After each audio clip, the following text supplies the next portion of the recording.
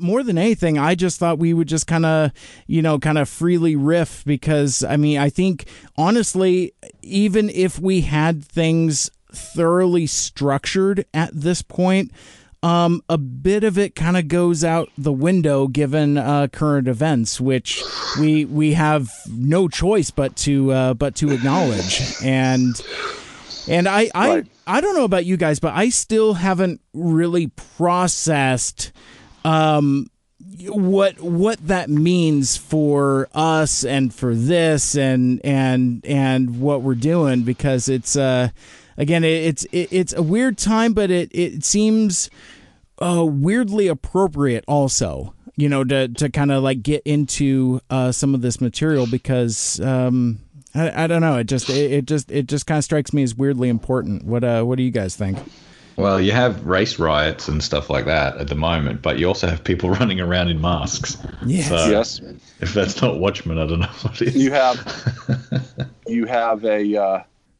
a president that was a personality. Is a personality. There's all levels. I totally agree with you, Mike. And I've been wondering how this is gonna. I'm excited how this conversation will evolve. I do want to try to. For me, my strength in the Watchmen series is really the television series. Mm-hmm. I know the movie, and then I have not read the original comic book series, but I've certainly done my fair share of wikiing it in the past to understand the movie more. Yeah. So I understand it, and I also reread a lot of the wiki from the comic book to understand the series, some references in the series itself, the television series itself, because I was What's really a squid? Yeah. yeah. I was just really I'm just really impressed, and it's very interesting how the television series took from the comic book and really made it its own thing, but with total respect for the series, for the comic book itself. So but that's where I'm coming from. If you try to ask me much about the comic book, I'm gonna fall pretty hard. But I do know, I only really know the comic book through the movie, really, and I know that's omitting quite a bit. Yeah, but anyway. That's what Greg's here for, because that's his shit, man. So that's going to be good. Yeah, so I think this will actually be pretty well rounded. So I think my role is kind of like the everyman audience avatar type of person. So I think welcome to my world, Mike. Right on. This is a stick up. Who are you? Who am I? If I knew the answer to that, I wouldn't be wearing a mask. There are people who believe that this world is fair and good. It's all lollipops and rainbows. We don't do lollipops and rainbows. We know those are pretty colors that just hide what the world really is. Black and white. Soon thou shalt save us, and we will whisper, "Come." We convinced ourselves that they were gone, but they were just hibernating. They came for everybody. All please.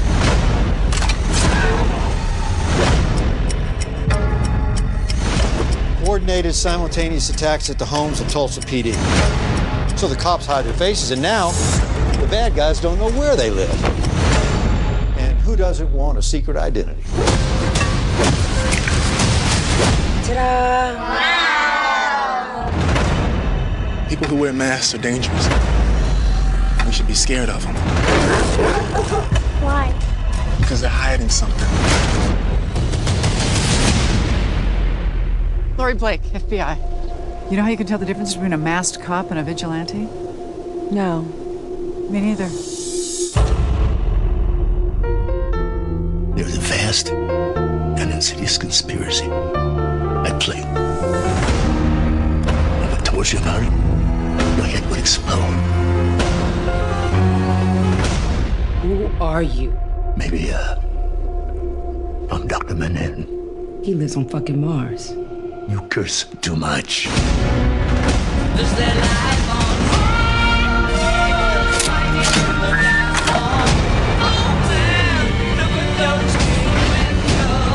Oh, shit!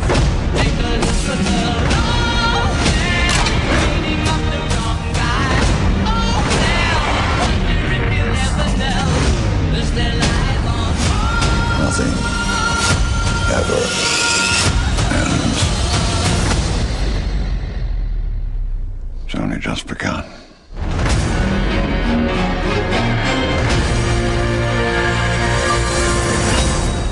Hey, welcome back to Mike Seibert Radio, powered by Poddex. I am your host, and who podcast the podcasters? Well, they're going to be the same folks that watch The Watchmen. This is going to be a weirdly poignant and ambitious episode, as we'll get into in just a minute. But basically, this is kind of like a long gestating project where we're going to talk about the Watchmen franchise, focusing on the HBO TV series, as well as getting into the comic books and even some of the other ancillary Watchmen tie-in comics from DC, specifically Doomsday Clock. And I got own this on Front Street. Of the three of us, I am the I guess least fluent in this material. So basically what I'm going to do is introduce my guests, and we're going to kind of talk about some of the culturally relevant things that are kind of going on in the world, and how that ties into in a very oddly a weird serendipity to it. But I'm already rambling and doing too much preamble. I keep telling you, the listener out there, that I'm going to do shorter intros, and here we are. But first up, from the Unfunny Nerd Tangent, the host of the Unfunny Nerd Tangent, your Captain Boomerang, and co-creator and co-writer of Transformers Reanimated. Give it up for Greg. Thanks for joining us.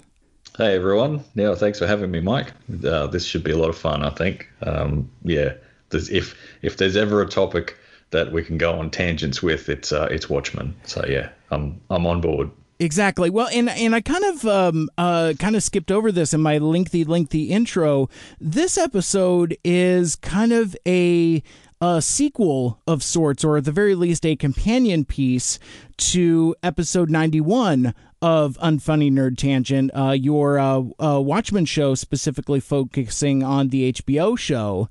And really, let's bring in the belle of the ball, the reason for the season, for all the way over from the Autopod Decepticast. Some might even say the best part, their favorite part of the Autopod Decepticast. Give it up for Caleb. Thanks for joining us. How you doing, buddy?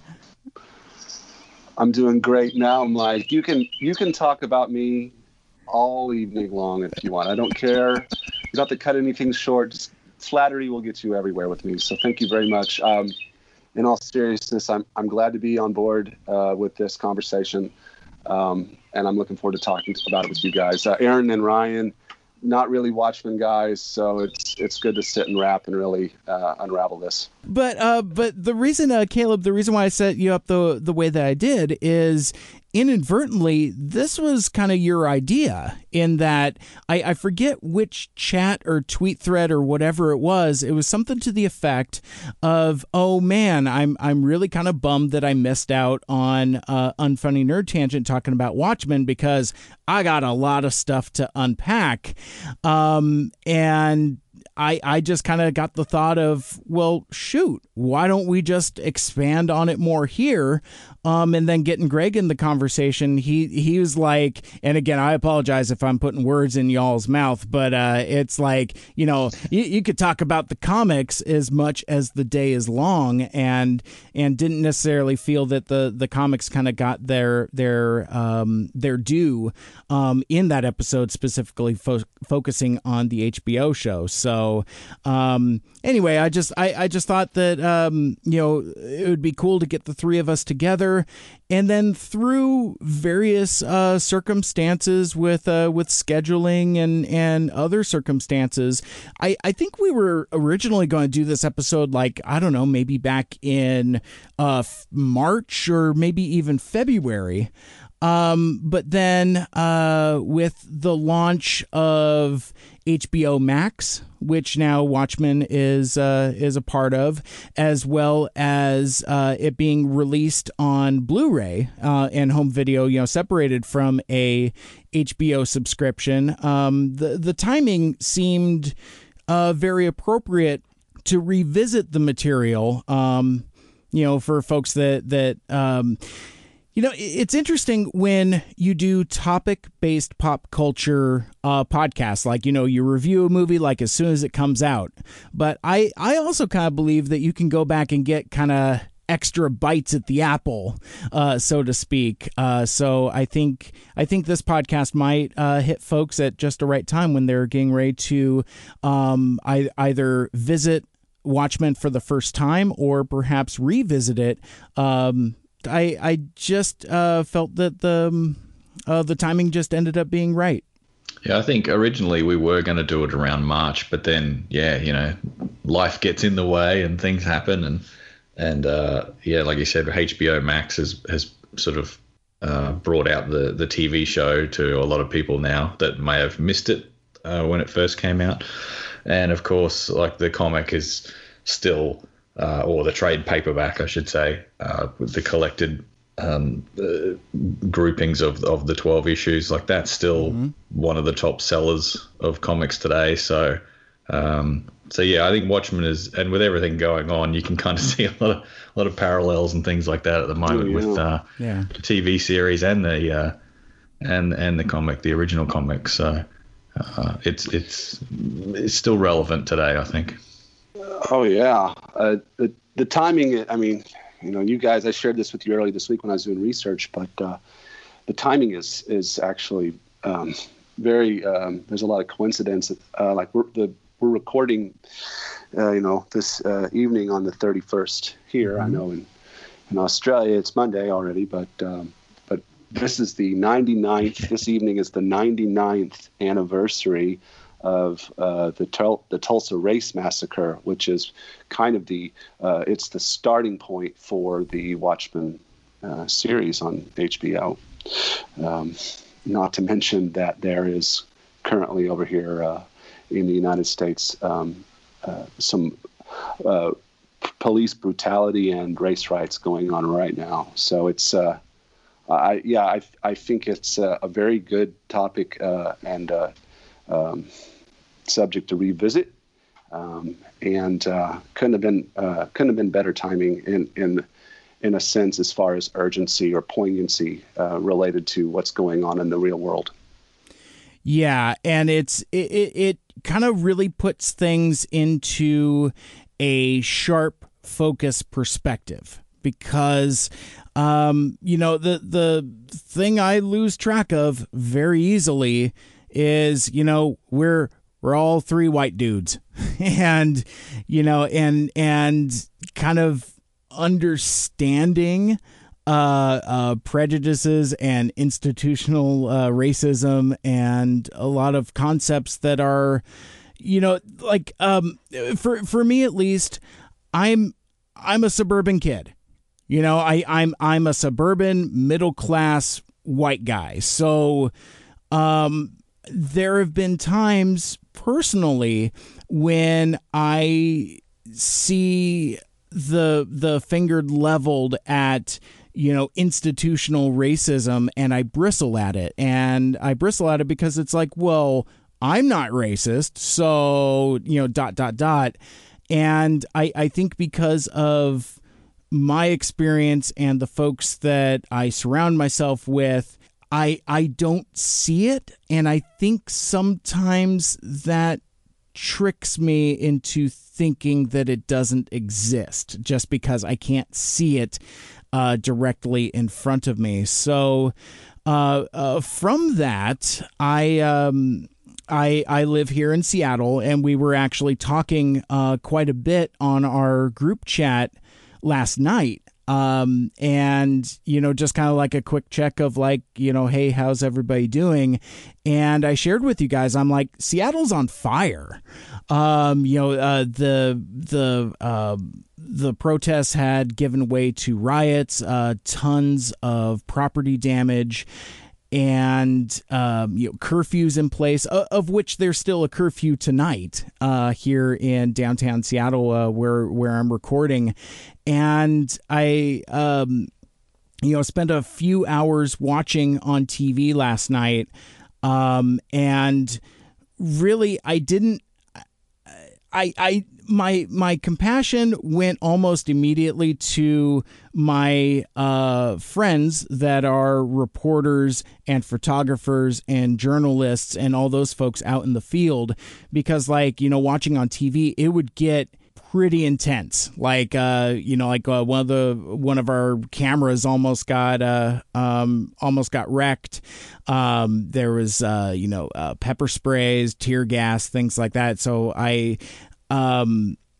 that's kind of where I went. I was legit scared for my friends, and then just being kind of gobstruck at the amount of destruction, to the point where I think I almost missed the point of the peaceful protest side of things.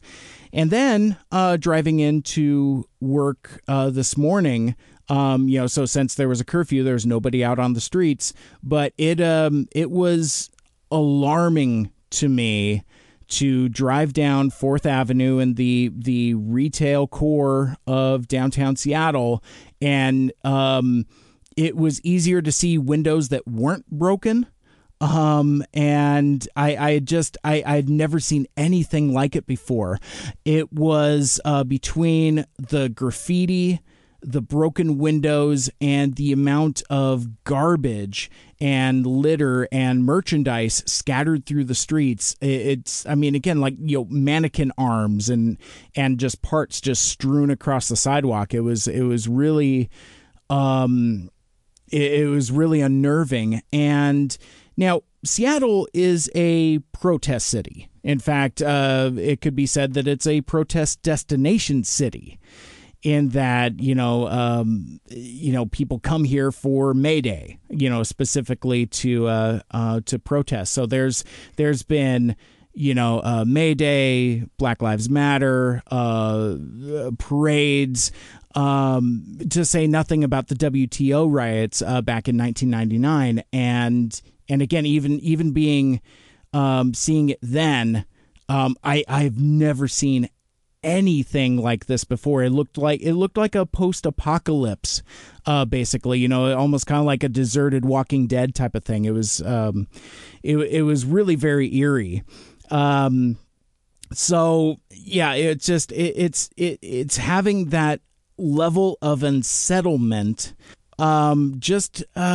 Even going through today just kind of puts me on weird footing, even as we're covering this material here. And I apologize, guys. I didn't realize I had all this stuff on my mind until I just kind of started talking about it. But yeah, it's just on today of days when we're recording, I feel like I have a different perspective than perhaps I would have back in February or March. Absolutely. I don't think there's a better time to talk about this subject matter than right in the moment. When I say better, I mean like probably relevant, appropriate, better time. Yeah, appropriate. Mm-hmm. So I feel you. Yeah, I agree. I think it's, not to get too sort of heavy and that sort of stuff, but yeah, I think, about like a comic book, but I mean, that's why Watchmen is so good, in my opinion, because on one hand, it is just a comic book story and it is just a movie, and now it's a show and all this kind of stuff. But if you want to dive deeper, you can. And if you want to look for hidden meaning and serious themes, like you can. And so if people just want to experience it just for like the escapism of it, like people do with comic books, because they want like the fantasy side of things and the fiction and that sort of stuff. But if people are more into allegory and looking into the things might mean a little more than they first appear and that kind of stuff, like I think Watchmen is sort of the perfect fit for them as well. Would this be a good time to Greg, are you able to dig into Alan Moore about, a little bit? Do you know much about him and his the trajectory that led him to develop this concept and this story? Well, I know Alan Moore, as good as a writer as he is a very strange person. That's a polite way of putting it. For sure. And it doesn't seem like, it's not like that kind of Tim Burton, Marilyn Manson kind of like, oh, look how weird I am, like that sort of thing. It's just like, no, he just seems like a genuinely sort of weird English guy. But his political leanings and his sort of, I hate using the term like social justice, because that's become like a bit of a slur in a way nowadays, like, oh, the social justice warriors and this kind of stuff. But his sense of kind of social justice and what he thinks is right, or more, not, how can I put it? Maybe more so pointing out things that he thinks are wrong or inherently kind of ingrained in culture that shouldn't be. They definitely seep into his writing, whether it's Watchmen or League of Extraordinary Gentlemen, or his run on Swamp Thing, all that kind of stuff. Yeah. But Watchmen, in a sense, came about because DC acquired all the Charlton Comics characters, like the Question and Captain Atom, and these guys, and so they decided, well, let's do something with them. So they gave it to Alan Moore, and he kind of created this story. But of course, as we know, not everyone survives the Watchmen story. So they were like, well, you can't kill off these characters. And the ones that survive, like, we don't know if they're really likable anymore, and they're a bit weird. Like, what's going on? So he was like, all right, let me rework it. So that's why you have characters like Rorschach, who is kind of your stand-in for Question. You have Dan, who everyone thinks like, oh, Dan's the Batman character. It's like, no, Dan's Blue Beetle. It's just that he kind of looks a bit like Batman, but he's more your Blue Beetle character. And then, like we said, Captain Atom with Dr. Manhattan and all that kind of stuff. So he had a lot more freedom then to kind of do what he wanted. And then I think then it almost took on a life of its own, and it became sort of almost a very different thing from what it was originally going to be. But then, like, Moore has kind of been stuffed around a lot by DC and Marvel over the years, and particularly around that time in the 80s and things like that. And so now he sort of has nothing to do with either of them, and he refuses to have his name put on any of the movies that are made from his comics or his stories. So like, and not just Watchmen, but like From Hell and these other kinds of movies that are made from his, V for Vendetta, which is another one that's kind of strangely topical at the moment. Mm-hmm. But absolutely, because his line of thinking is, no, this was created to be a comic book and to show what the comic book medium can do. It was never designed to be a movie or a TV show and things like that. And I think when people level criticisms at the movie and at the TV show, I mean, the TV show less so, because I don't think the criticisms hold up the same way that they do against the movie, because the movie is an adaptation of the comic, whereas the show is a continuation. So you can't really say like, oh, they did that better in the comic, or I don't like how they changed the ending of it, or whatever the gripes are, because the show is its own thing. It was never adapted from a previous story. It's a sequel in a way to it. But yeah, Moore seems very adamant that Watchmen is the comic that he wrote, and had, with Dave Gibbons on art and story input and things like that. But yeah, I mean, we'll get into it. But I have no real problem with the movie, and I thought the show was good. But yeah. But Alan Moore he's one of those kind of brilliant guys, but maybe not the most fun person to be around. Right. Yeah, I don't know how he'd be at parties. Yeah. He'd probably be the type of bloke that would make people uncomfortable. And and you would feel uncomfortable from the perspective of like when his weirdness and eccentricities kind of start making sense. Because like the thing, while we're chatting about the comics, Greg, and Caleb as well, I guess something for us to discuss is Alan Moore specifically wrong for his perspective on wanting to distance himself, because my understanding is a lot of his gripe has to do with proper creator credits. And I know Marvel, specifically like the Marvel UK stuff in reprints, really kind of screwed him over in terms of royalties and just overall treatment of his material. And it's fairly well known that Watchmen was, since he had repurposed it into a unique story, that it was really meant to kind of be a standalone thing. Like there were, several sequel ideas. I mean, even going back to like the late 80s, where they were going to do like Rorschach's Journal as like a thing. And, with Alan Moore being so staunchly opposed to it, on one hand, he comes across as a, kind of old man yells at cloud. But on the other hand, when you think about it and look into it a little bit, dude's kind of got a little bit of a point. So I thought we'd just kind of jump off there for a sec. What do you think about that?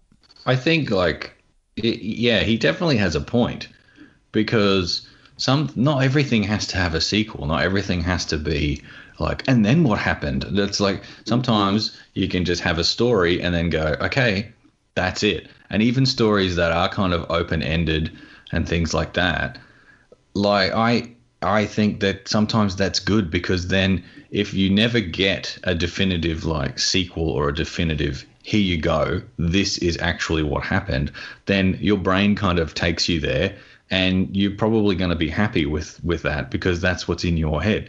So for instance, like look at the flack that Star Wars has gotten ever since The Phantom Menace, really. Yeah. Because people always had it in their minds, I think this is how Vader became Vader. And then now with the sequel trilogies as well, like, what happened after Return of the Jedi? Well, this is what I think Luke Skywalker would have done, and this is what I think Han Solo would have done, and then of course, then you're presented with the canon version of like, no, this is what happened, and if you don't like it, then that can kind of lessen, like Return of the Jedi is not the happy ending that it used to be. You know what I mean? Right. Because you then know, but then this happens and that happens, and ultimately, so, and that's fine, because the original movies are still there. So if you only like the original 3 Star Wars movies, that's all. They're the only ones you have to watch. You don't have to watch the others. But I feel the same with Watchmen. But I mean, I think the best comparison I can think of to why Alan Moore might be correct is like Back to the Future, because yes, it got 2 sequels, but it became like its own thing and its own trilogy. And you're always hearing stuff now of like, they should make a fourth one or they should remake it. And then the outcry against that is so huge because people are like, just leave it alone. Yeah. It was like it's one amazing movie. It's a pretty good sequel. And the third one, it's all right, but it adds to it and it finishes it off and rounds it out and gives us a definitive ending and kind of wraps everything up. So, but just leave it alone. Like if you're going to do, like to me, if you're going to touch Back to the Future, then reboot it because then it's its own thing. You want to remake it, that's fine because movies will be remade over and over again. But you don't have to have like, let's get Christopher Lloyd back and let's get, Michael J. Fox and whoever else and let's see where their lives went after part 3. It's like, no, just leave it. So like I understand that from if that's Alan Moore's kind of reasoning because he can just be like, no, Watchmen is this 12-part comic book story but it's not just that because it has all the supplemental materials that are in the comic as well, sort of fictionalized excerpts of characters' novels and newspaper clippings and classified reports and all this kind of stuff that's meant to be from the world, which helps fill it out. And that's why it does seem so dense, and like Tales from the Black Freighter, all that kind of stuff. So there's plenty there. I mean, I don't sort of ever remember ever feeling like, I really want to know what happens after like the frontiersmen like get Rorschach's journal at the end. Like what happened? It's like, it doesn't matter what happened because that's right. More of sort of the thing. Having said that, and I was so staunchly against the show when it was announced, probably because of that reason, but more so because of Damon Lindelof's involvement. Absolutely. Because I assumed that you would get to the, like, if Damon Lindelof had written the original Watchmen, my joke was always like, you'd get to the end and then like Ozymandias would be like, so what do you think happened? And then like credits. Yeah. So like, it was like, well, so I didn't want him anywhere near it, but I and I said this on my podcast, like I 100% admit it. On this occasion, I was wrong, and I'm more than happy with what they did with the show. But it is also a case now of them saying like, no, that's it. We're not going to do season 2. That's it. It's 9 episodes. It's done. Leave it alone. And I'm like, yes, exactly. Yeah. So I can't agree I don't more. see the point of dragging it out. Totally. When I'm rereading Dune in preparation for the movie that's coming out. There's a reboot coming out at the end of the year, and I'm excited by it cautiously. I love David Lynch. I think that he didn't do a good job on the movie back in the early 80s for a host of reasons that aren't all necessarily his fault. I think it was a big beast. We'll see how this one works out. But anyway, I read Dune, and I read I read Children of Dune, Chapter House, God Emperor, and I thought it would be satisfying that when I first read it, I was like, I want to know all the answers to this universe. I want to know how everything happens. And as you go through that series, it loses substance. It just becomes kind of facts, loses its substance. And I think that when you try to beat a dead horse, for whether it's for profit or because people are demanding to know more, I think that the original the original value that of that first work in that series goes away. And I think that when I'm in a universe, when I get into a universe in a movie or a book, that I feel the vastness of it, but the impression of it, but I don't know the answers. That seems to be my sweet spot, where I'm the most fascinated by what's going on when I'm reading through it. Like, I love it. And I'm a victim. I mean, I'm guilty of wanting more. But when I get it, I'm like, it doesn't give me that satisfaction that I want it to give me. So yeah, I'm really happy that Watchmen as a series. He hasn't. Alan Moore's tried to prevent it from getting exploited to a degree. Mm-hmm. And I really think that the television series did a good job of interpreting, building on some of that material, and then consciously deciding to leave it the hell alone. Mm-hmm. Mm-hmm. Yeah, like just before we like get off this topic of like sequels and things like that, like you know, like I always think that The Matrix is one that I always go to, like just because you have an open-ended kind of like ending that could be taken multiple ways, or perhaps sets up a sequel, or perhaps sets up further plot lines, doesn't mean that you have to absolutely go there. Like obviously Hollywood is all about money and things like that, so of course they were going to do a sequel to The Matrix and that sort of thing, and that's fine. Like that, you know, some people might like Matrix 2 and 3. Like to me, I'm like, not really. But the ending of The Matrix with Neo kind of being like, hey, I'm going to wake all these people up and I'm going to make them see what the real world is, and we're going to stop you, kind of thing. And then he flies away. And you're like, okay, so from that ending there, you can assume that eventually things are going to be okay. Mm-hmm. So you don't have to see it, you know? And even Back to the Future, the end, like where we're going, we don't need roads, you know, and they fly off into the future. Mm-hmm. You didn't need a sequel to that either. It's just that they thought, oh, well, let's make one.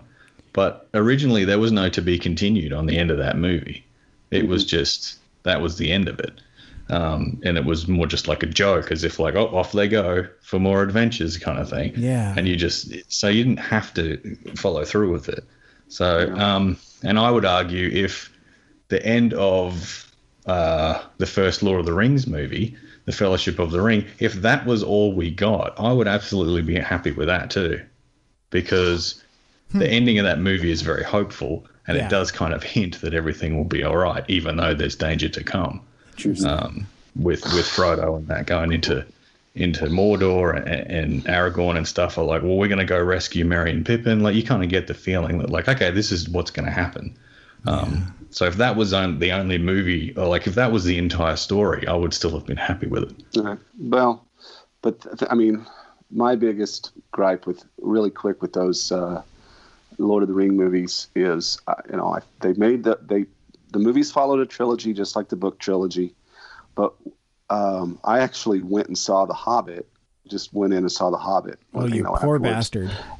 And but I didn't do any homework on it, and I didn't realize when I went in that this was not a standalone movie. That they were turning it into, was it a trilogy?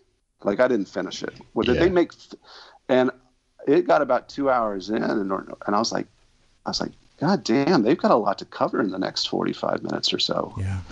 And then I can't believe I just was really surprised. But yeah, that's a great example of just milking it, turning the Hobbit story into 3 movies. It just that was overkill for sure. Yeah. Well, and we saw a lot of this in other literary adaptations. Like, does that last Harry Potter movie really need to be 2 movies? Does I don't remember if that last Hunger Games ended up being 2 movies, but I'm pretty sure it was. Twilight was 2 movies at the end, and so it all gets to pulling that taffy and really just kind of really trying to, just try to squeeze every last dollar out of an audience. But one thing I wanted to submit also before we moved on back to those movies we were talking about, one thing that the Back to the Future and Matrix trilogies have in common is that the sequels were both made back to back years later. Like, it wasn't like an immediate turnaround. It was turnaround based upon success. And another one that I would throw in there is them Pirates of the Caribbean. It's like that first one was wildly successful. Then they fast-tracked 2 uninspiring, over-bloated sequels. And I was just really thinking about this as we were talking here. Has there been a back-to-back series that's actually been okay? Because for all the examples that we've given, I mean, I like Back to the Future 2 just fine. I like parts of that second Matrix just fine, but it's all garbage, and it feels very corporate and very much a commodity, and I feel that's in a way what kind of happened to Watchmen, I would submit, up until this TV series. Like, we talked a little bit about like sequel ideas, but I think if I'm remembering correctly, one of the things that really pissed off Alan Moore in the early 2000s is they were going to do a line of action figures. Through DC Direct, and Alan Moore wanted no part of it, and I think that was one of his other, more famous, table flipping, I'm done with all this, I'm done with mainstream comics, and I think that was one of the things that spurred him on to go do a League of Extraordinary Gentlemen, if I'm remembering correctly. But then, yeah, he's like, they'll never make toys out of this.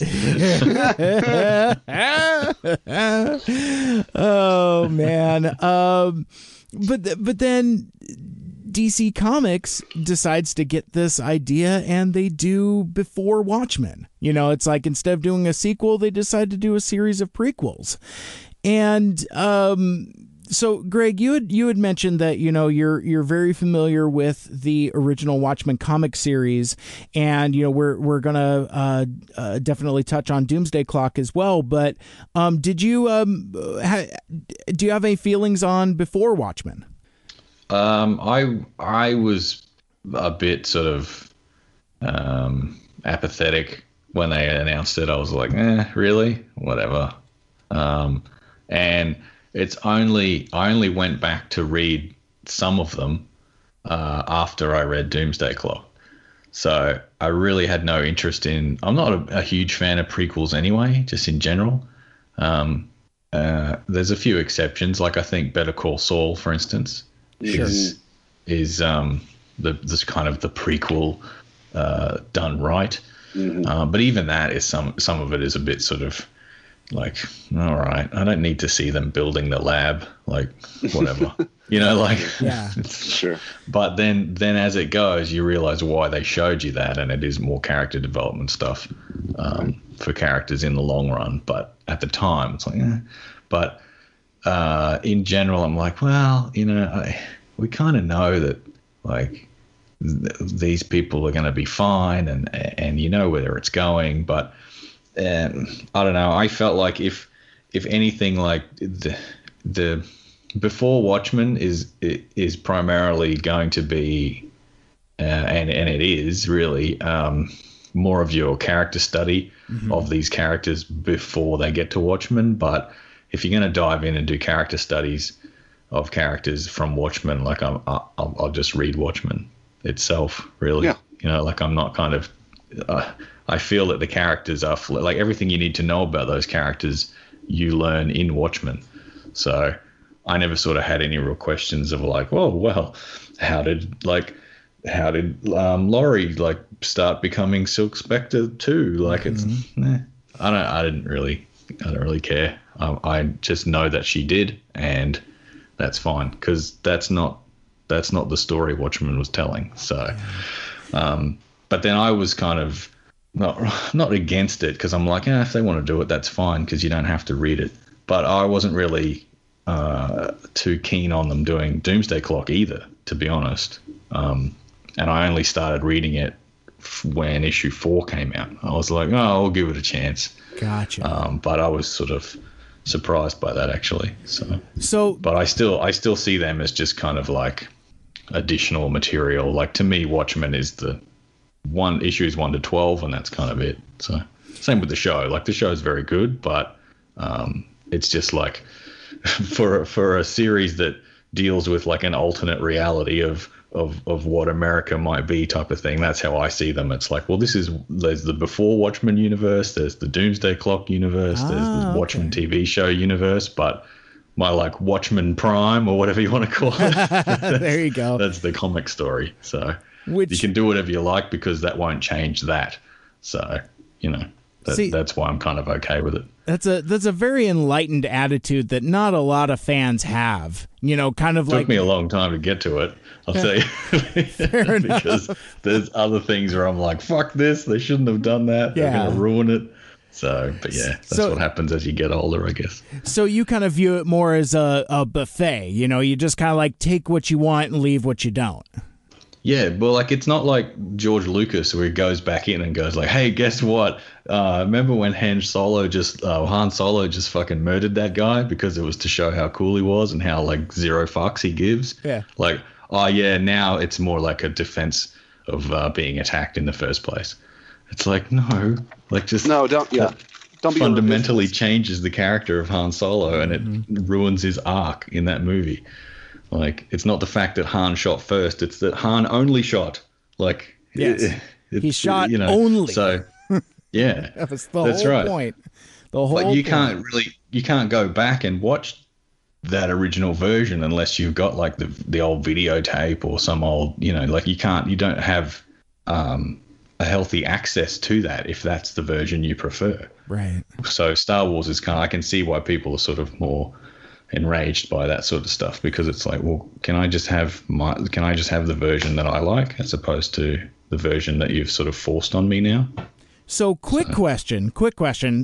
So if they suddenly give us the despecialized edition, like remastered in 4K on like, say, Disney Plus, or making it like a super deluxe Blu-ray pack, is that kind of like all is forgiven? I mean, I don't know if that would satisfy at this point. It's weird. Star Wars is weird for me because like there are things that I like. There are changes that I like. Like I like the fact that they put the proper Emperor in Empire, with the hologram thing, and that it is how do you say it? McDiarmid, whatever. McDiarmid, yeah. Yeah. Like I like the fact that they replaced the weird, like the old woman with the chimpanzee eyes. Like I like that they replaced that because you watch it and be like, that's not the Emperor, like it was at the time. Yeah. So like I like that they changed that. I like that they did like the Cloud City stuff. I like that they made that more expansive and it felt like bigger and it had more scope. But yeah, I don't like the thing with Han shooting Greedo. I don't like Vader's no at the end.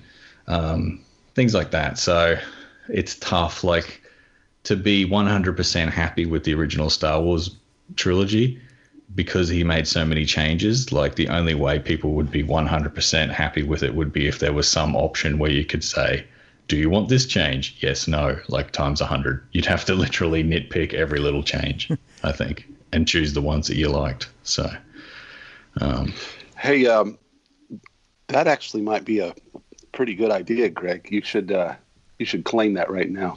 Choose your own, curate your own Star Wars movie. Yeah, copyright TM. Yeah. These are the changes. Did Han shoot first, or did he just straight up murder Greedo? I'll go with option B, please. See, do you like Vader, screaming no at the end of Jedi? No. No, I don't. I'll have the original. Not at all. Please. Yeah. All the no. Click. But yeah, no, I like Ewok song number 1 or Ewok song number 2. Like you just hit skip. It was good. Oh man, but yeah, no, I think like you do it as like what was it like Netflix had like an episode of Black Mirror, Bandersnatch, where it was something like where it was like a choose your own adventure type of thing. So I could see an interface like that where it's you're given a variety of options and different outcomes for which version you want to enjoy. Because yeah, I mean, just to throw a quick capstone on it before we get too bogged down, is like, yeah, a lot of the changes are pretty okay, especially in Empire. Like I'd say that Empire Special Edition is actually really solid. So yeah, it's oh man, it's so hard to be able to pick and choose, but it would be nice to have the choice. So before we get back to Doomsday Clock, because we just kind of like touched on it and scratched the surface, I want to I want to turn it over to Caleb for a sec, because I feel like we keep flirting with talking about the show and then kind of like backing away from it. So I thought before too much time gets away from us. So what resonates with you specifically about Watchmen, the show, and why why is it so important? Well, it's a big question. Let's see if I can answer that eloquently. It captured me when I watched it, because geographically, it starts in Tulsa. It starts during the Tulsa Race Massacre. I'll come back to that in a minute. I live about 2.5 hours from Tulsa, so I live pretty much in the region where that occurred. And why I wasn't aware of that when I was coming into the show.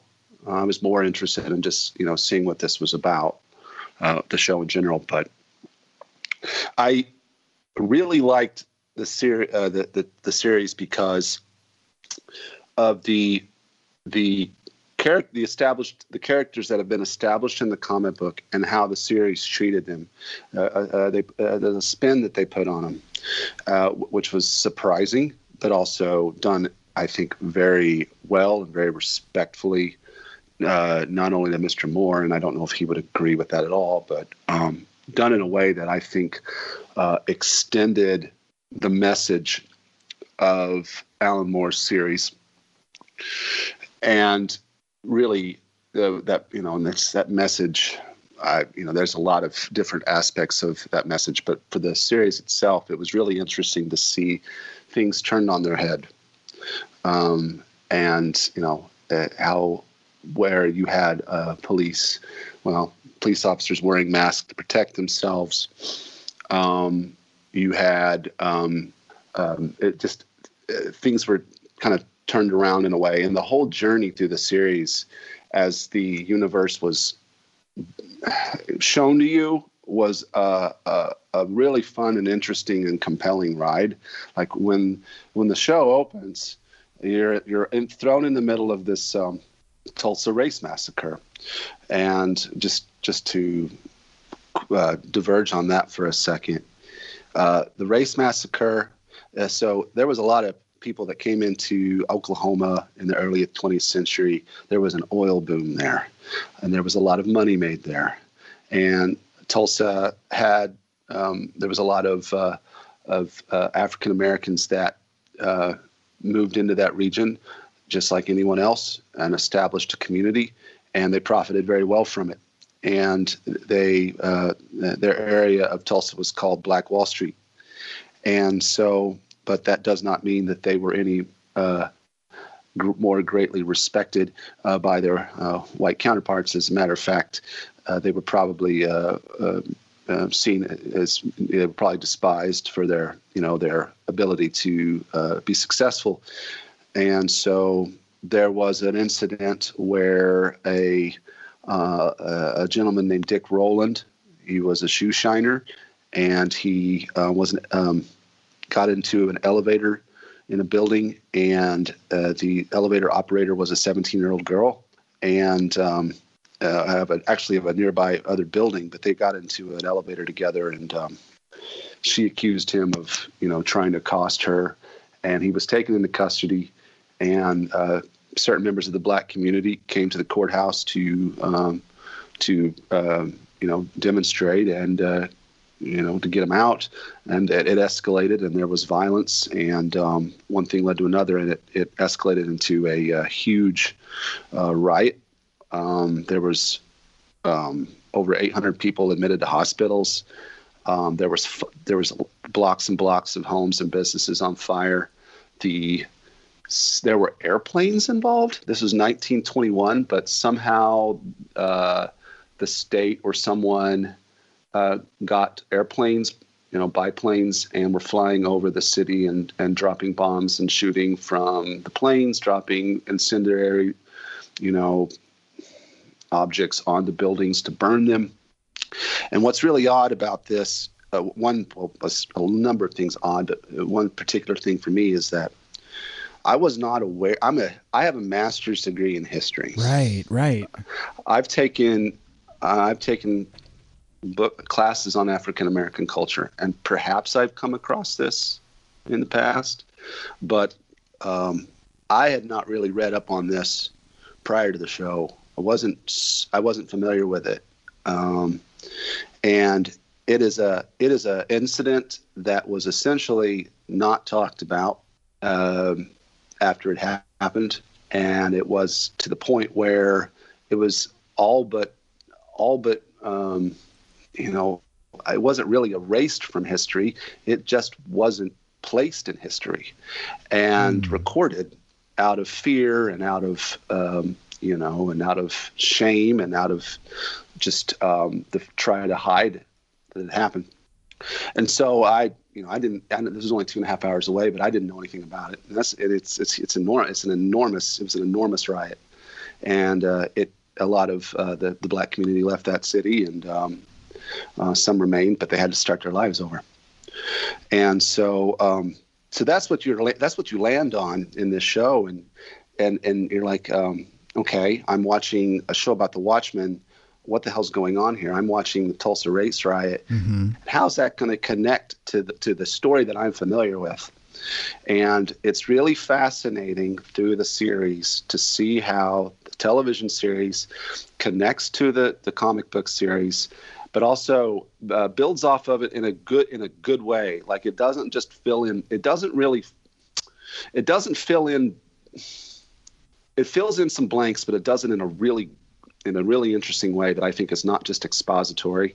Yeah. It's not just it's building on it in a way to push a message and a theme across, which has to do with identity and how people wear masks, or they put on a front, or they use a mask, whether it's a physical mask or whatever, to protect themselves or to empower themselves, and to to cope with what's going on around them.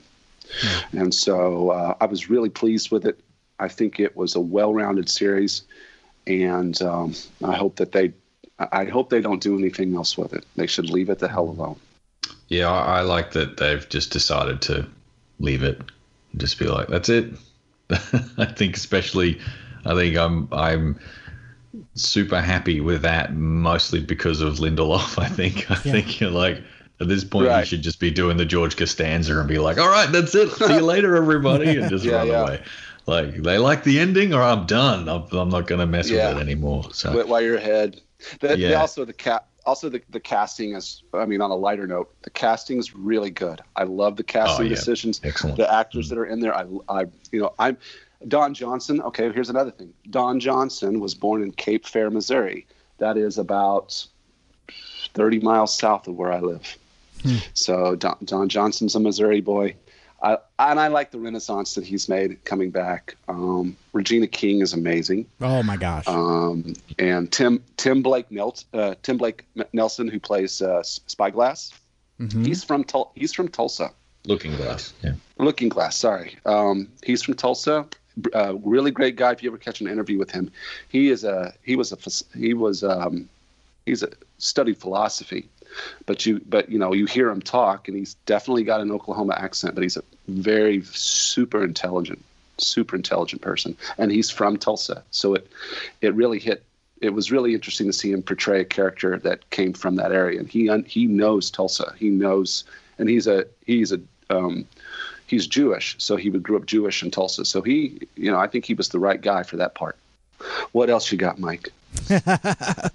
Well, let's see from there with a couple different places I wanted to go. One, so we keep talking about Damon Lindelof, and one of the things. So I came to the Watchmen TV series way late, and even after I heard tons of positive buzz, I'm like, I don't know about all this, because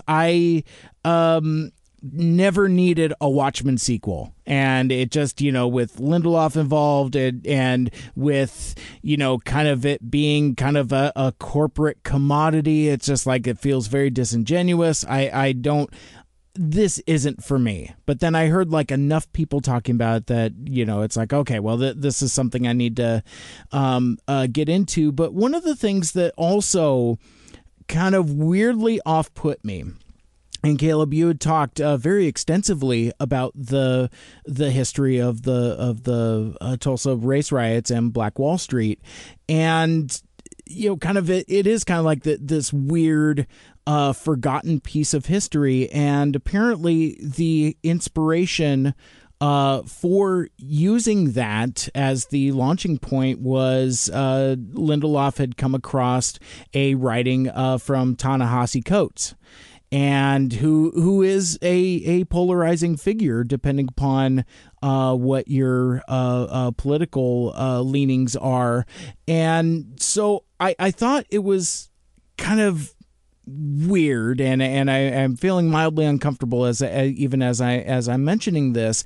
It felt to me that Damon Lindelof was almost doing virtue signaling. Like, oh, I've found this work. I'm going to incorporate this into my corporate television show, and it just really, really kind of screwed me the wrong direction for a minute. But it really wasn't until I heard Mark Bernardin of Fat Man Beyond fame co-hosting that podcast with Kevin Smith that I was like, oh. Okay, so this passes muster. It's and he speaks very highly of it, and it was really his endorsement more than anyone else's that really kind of inclined me to give it a go. But yeah, it's I'm kind of retreading kind of well-tread ground because Greg at the top, you had already said that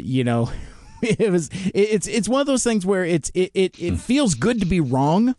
Yeah. Oh, yeah. I'm happy that I was wrong on this occasion. Like, absolutely. Yeah. Because I mean, done poorly or done incorrectly, this material and how it's handled could be very uncomfortable and very problematic. Yeah. So I was fearful of that, and then I found that's not the case at all. And I think putting that spotlight on Tulsa and getting us all to learn that, because like when I first saw it also, I thought, is this fiction? Is this right? Because you're in an alternate universe, and so yeah, it's there's just a few things there that just kind of messes with your head, but Caleb, specifically the thing that I know you were really excited about with regards to the HBO Watchmen series was the supplemental material in the form of the PDpedia website. Yeah. You want to riff on that for a few? So I got hooked on HBO's supplemental material when I started watching Westworld. Mm-hmm. Used to be my favorite show. I'm very disappointed after season 3. But I digress on that. Ooh, but I haven't while started I was watching season 3 yet, so that'll be interesting. Sorry. I've heard people aren't happy with it, so I would go have to watch it to make sure. They just need to go back to the park. So anyway, but I'll shut up. But when they in season 1, they had a great supplemental where you could go in and they had a map of the area, and it would grow as the show grew, and you could log in as if you were logging into the Westworld site to book a stay, and then there was sublinks like to visit like the company that owned Westworld, and you got visibility on their employee portal, and there was coding involved, and you could access imaginary chat. And it helped to sometimes discover clues about what was going to happen in the next episode or touch on things that had already happened. And it was just fun.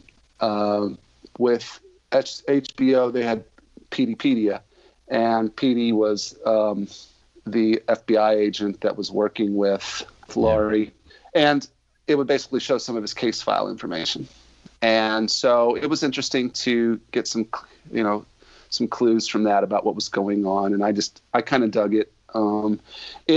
It helped. I tell you what, I liked that aspect because that satisfied some of my drive to be like, well, what about this? What about that? Like getting more facts without taking away from the main message of the show. Mm-hmm. So I really enjoyed how they allowed me to channel some of my desire into that aspect. And then I felt satisfied when I would find it, read it, play a little Sherlock Holmes and put some pieces together and be able to predict some things that were going to happen in the next show.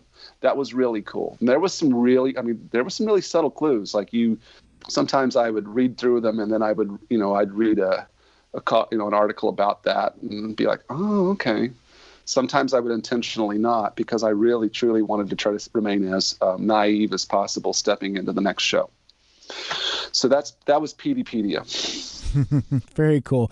Well, and you got some real good information also. Like, you learned that, what becomes of Laurie, how she, takes on the identity of the comedian. And a couple other things like that. So that's it, and correct me if I'm wrong, but I don't believe that's referred to within the context of the episodes. There is the only connection I can recall is there is Regina King's characters on a bridge, and she looks over and sees this weird guy dressed up in this real shiny bodysuit, and when she sees him. Lube Man.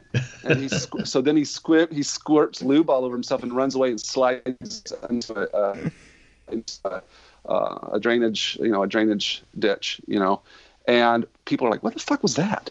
And come to find out that is Petey. He's developed a superhero character, and there is some slight nod and winks to that in the Peteypedia, so that that's really one of the only connections directly from Petey to the show in that respect. I mean, there's all kinds of things in Peteypedia that talk about things that are going on in the show. The only sense it only really makes sense if you read Peteypedia. That's it. It actually. Yeah. The Peteypedia helps you understand that one random part of the show, which is kind of fun. Yeah. It's content that's there. If I don't know, maybe it's back to Greg's Buffet, where it's like, it's very take it or leave it, I guess. Yeah. I don't know. You don't need to read Peteypedia to understand the show. And that's my issue with a lot of stuff where they go like, oh, and this goes for the Watchmen movie as well that Snyder did. Where people go, oh, I watched that movie and it sucked. Oh, it didn't make any sense to me. And then and I don't mean just that movie, but other movies as well. And they go, oh, well, if you've read the book, then you'd understand. It's like, no, hang on. I don't need to read a book to understand a movie plot.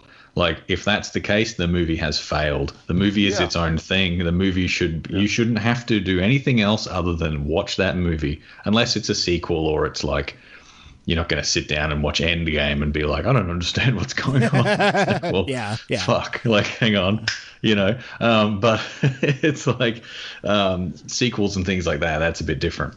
That's an interesting. Oh, I'm so sorry. Oh no, I was just saying, like, if you come in to watch, if you just sit down and watch The Dark Knight Rises, you'd be like, what? Why has he got a cane? This doesn't make any sense. This is stupid. It's like, well, no. But a movie on its own you shouldn't have to read supplemental things. They should just be optional. And that's like, as in supplemental. Like, if it's extra things that will help you with the story, not otherwise it's like required reading. I got an interesting question. Do you think that the television series can hold up on its own without any kind of access to knowledge of the comic book series or the movie? I don't, but that's coming from someone who had already read the comics and seen the movie beforehand. So if I had gone in cold and just watched the show, I don't know. I think it probably would. Because it does give you enough background stuff. In saying that, like, if you hadn't read, if your only exposure to the Watchmen show was literally like starting at episode 1 of the show, and you hadn't read any of the comics or seen the movie or any of that stuff, you're almost in the same position as anyone that picks up the comic for the first time. Because when you read that comic, you don't know who Dan is, you don't know who like Silk Spectre is, and why is the comedian being thrown out a window, and you don't know any of that. And yet it slowly fills you in, and by the end of it, you've got all the backstory you need. Yet you went into it cold. So the show, in that respect, kind of does like mirror the comic in a way. So I wonder though, but personally, I like, if someone said to me, should I just watch the show or should I read up or whatever, I would say, look, personally, read the comic, then watch the show. If you don't have time, maybe watch the movie so you get a general gist of it. But then let me explain, like, watch the movie and I'll explain the ending of the comic to you so that the show makes sense, because obviously the show is not related to the movie. So right. I think that's a great answer. It's tough. Yeah, I think it stands on its own and makes its own explanations within itself. But I agree with both of you guys in that, like, there's enough cultural osmosis in terms of, like, you know, if you're getting ready to pony up and watch the series, you've probably seen the movie, if not read the comics, you know, at least had some kind of glancing with, like, for example, I don't know if non-comic fans are showing up for this. I truly don't know. My wife is. My wife loved it. Oh, very good. But she's an extraordinary woman. I will. But she's really savvy. She's actually she dug right into like Dark Tower and Sandman, and she hadn't really read comics before. And before I look over at night, and I'm like channel surfing. I look over, she's reading Sandman, and I'm like, oh God, she's really blowing me away here. So it was really. So I don't know. She likes graphic novels, reads really good ones, but she never read Watchmen, and of course she really was captivated by Regina King's character. She really could attach to that. So anyway, my wife had no problem watching the show without any knowledge of previous knowledge of Watchmen. I would help her answer some questions sometimes on certain stuff. Sure. But for the most part, it didn't slow her down. So she hadn't seen the movie or anything. Just nothing? I'm sorry. No, my mistake. She had seen the movie and she really likes the movie. So I backed that up. I backpedaled a little bit there. She'd seen the movie. She wasn't completely jumping in cold. Because I think if you hadn't, the show does do a good job of kind of giving you the sort of the origin stories, or at least like the background of most of the characters that are like that carry over from Watchmen, the comic story. Like you mostly get a background on Laurie. Even Petey says at one point where he's like, oh, you know, her father's the comedian and her mother's the original Silk Spectre, and all right, cool. Yeah. You kind of get a bit of a nod, like the Ozymandias stuff is all the way through it, so you definitely learn about him and what he did and all that. Yeah. And I was really intrigued. Like, I was like, where and how is this intersecting? What is going on here? I just loved it. I loved the mystery. I loved the discovery so much. And I think the most confusing thing would be the Dr. Manhattan stuff, I think. Yeah. Because you kind of get, they do show you, like, they do literally show you the origin of Dr. Manhattan with the play with Adrian's got his clones or whatever they are. He's the Phillips and Crookshanks, where they just he burns the guy to death, and it's like, right, get the next one. They literally show you the origin of Dr. Manhattan there, which I thought was clever, but then they don't do a huge amount of explaining who he is and what he can do. But then maybe that's on purpose so that when Angela experiences that, you're kind of there with her.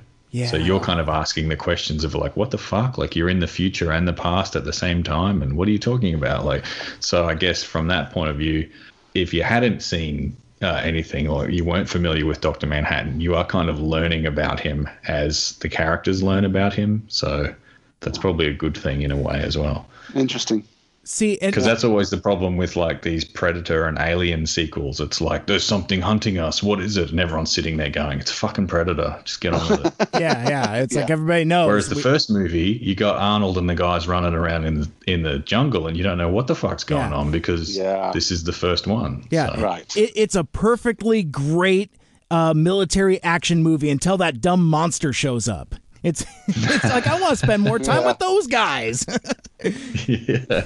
Oh, I love Predator. Oh, it's so great. I love it. It's so great. Come on, I'm here. His whole rant at the end.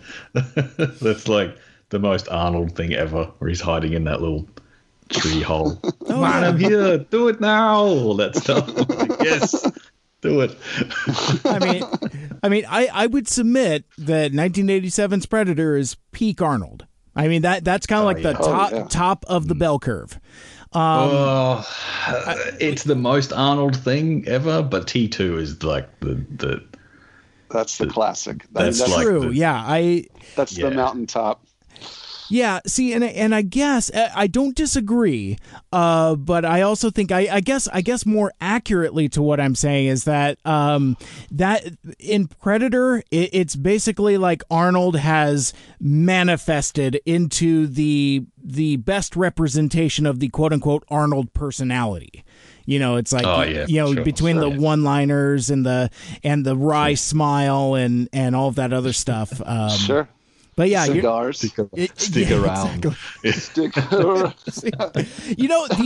The only reason Commando, isn't it? No, it's You're thinking let off some steam. Let off some steam. Let off some steam, Bennett. The only reason why they did that stick around gag is because the machete was too heavy.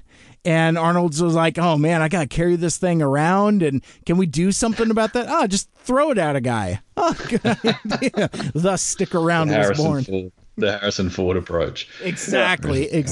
Why don't I just shoot him? Missed last week's episode? Have trouble remembering that hot take you heard? Find it all in the full archive on SoundCloud.com by searching Mike Seibert Radio. The last thing I wanted to mention with regards to the show, a lot of the things we were just referring to here is that I think it's okay for an audience to be challenged. And I think with a lot of movies and comic book properties, you look at your Marvel movies. I loves my Marvel movies, but it is spoon-fed sugar for morons. And it's kind of frustrating in that sometimes there isn't that level of depth and challenge. Whereas, something like, exploring further the idea of can HBO's Watchmen sit by itself, it can, but it's going to challenge you in the way that, say, other HBO properties challenge you, like The Leftovers, or perhaps what else am I thinking of? Westworld to a small extent. It's okay for science fiction and media to not everything has to be an origin story. I kind of burned out on, I guess, origin culture, I guess.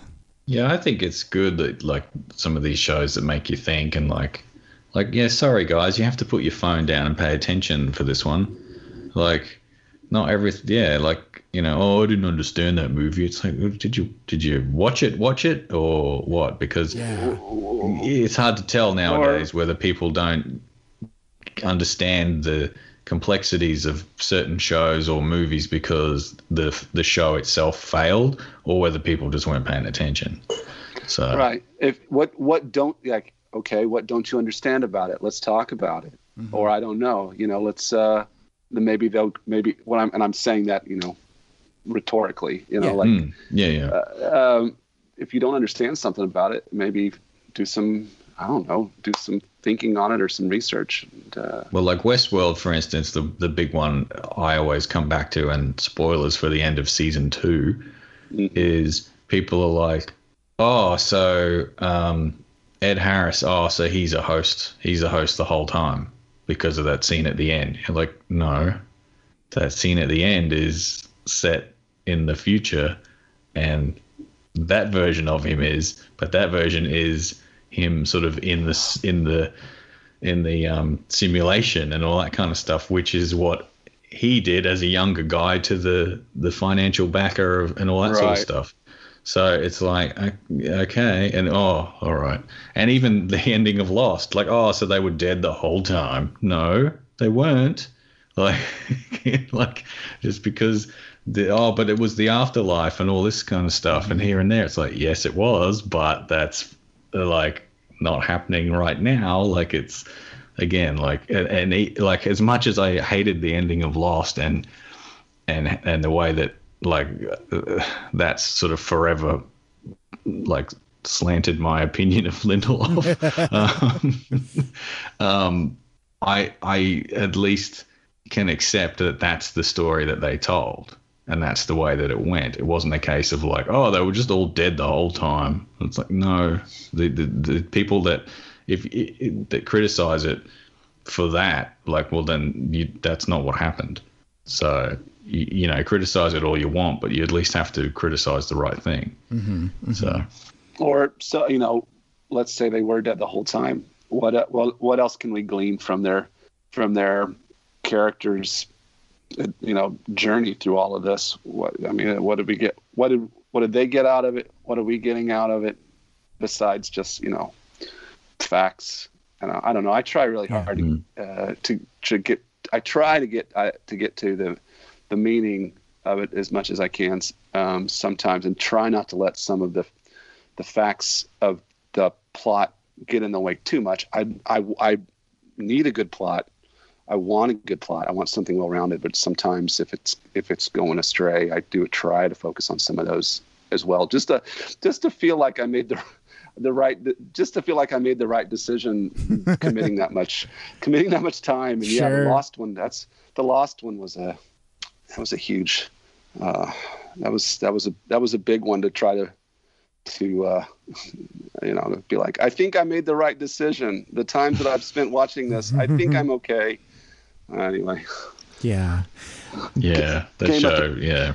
Game of Thrones, on the other hand, I can't go back anymore. I can't do it.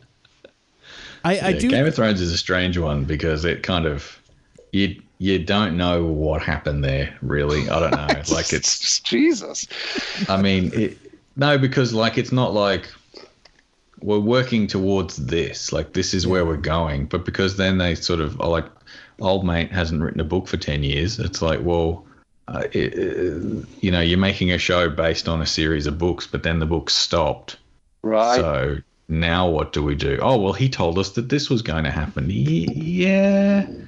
But I could tell you a story. Doesn't mean you could go and write it yourself and make it great. Right. Like, or write what I meant, you know? Yeah. So it's a bit tricky with that, but I'm probably one of the few people that I didn't love the ending of Game of Thrones, but I wasn't like, fuck this, it's ridiculous. I was just like, whatever. But it was never like my show, like, oh, fucking Game of Thrones, like, yes, you know? Whereas like Lost was my show. I was all about it. And then it was like, oh, okay.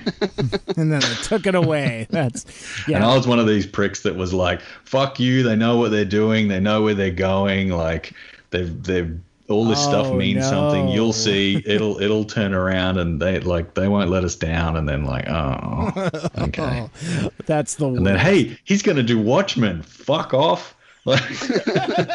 No. Oh my gosh. But yeah, I mean again, we've said it time and again already, but yeah, manage to stick the landing. And not for nothing though, the ending is ambiguous.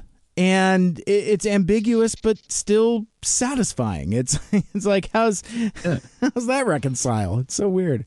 Well, it's completely like it's the feeling and the point of the original one. It's of the original story, which, like, I know, like Caleb, you said you hadn't really read the comics, but you've seen the movie.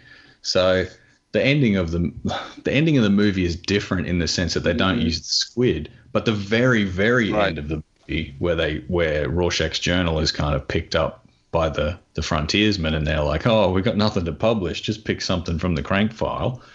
And the kid picks it up and it's like, oh, well, look at this.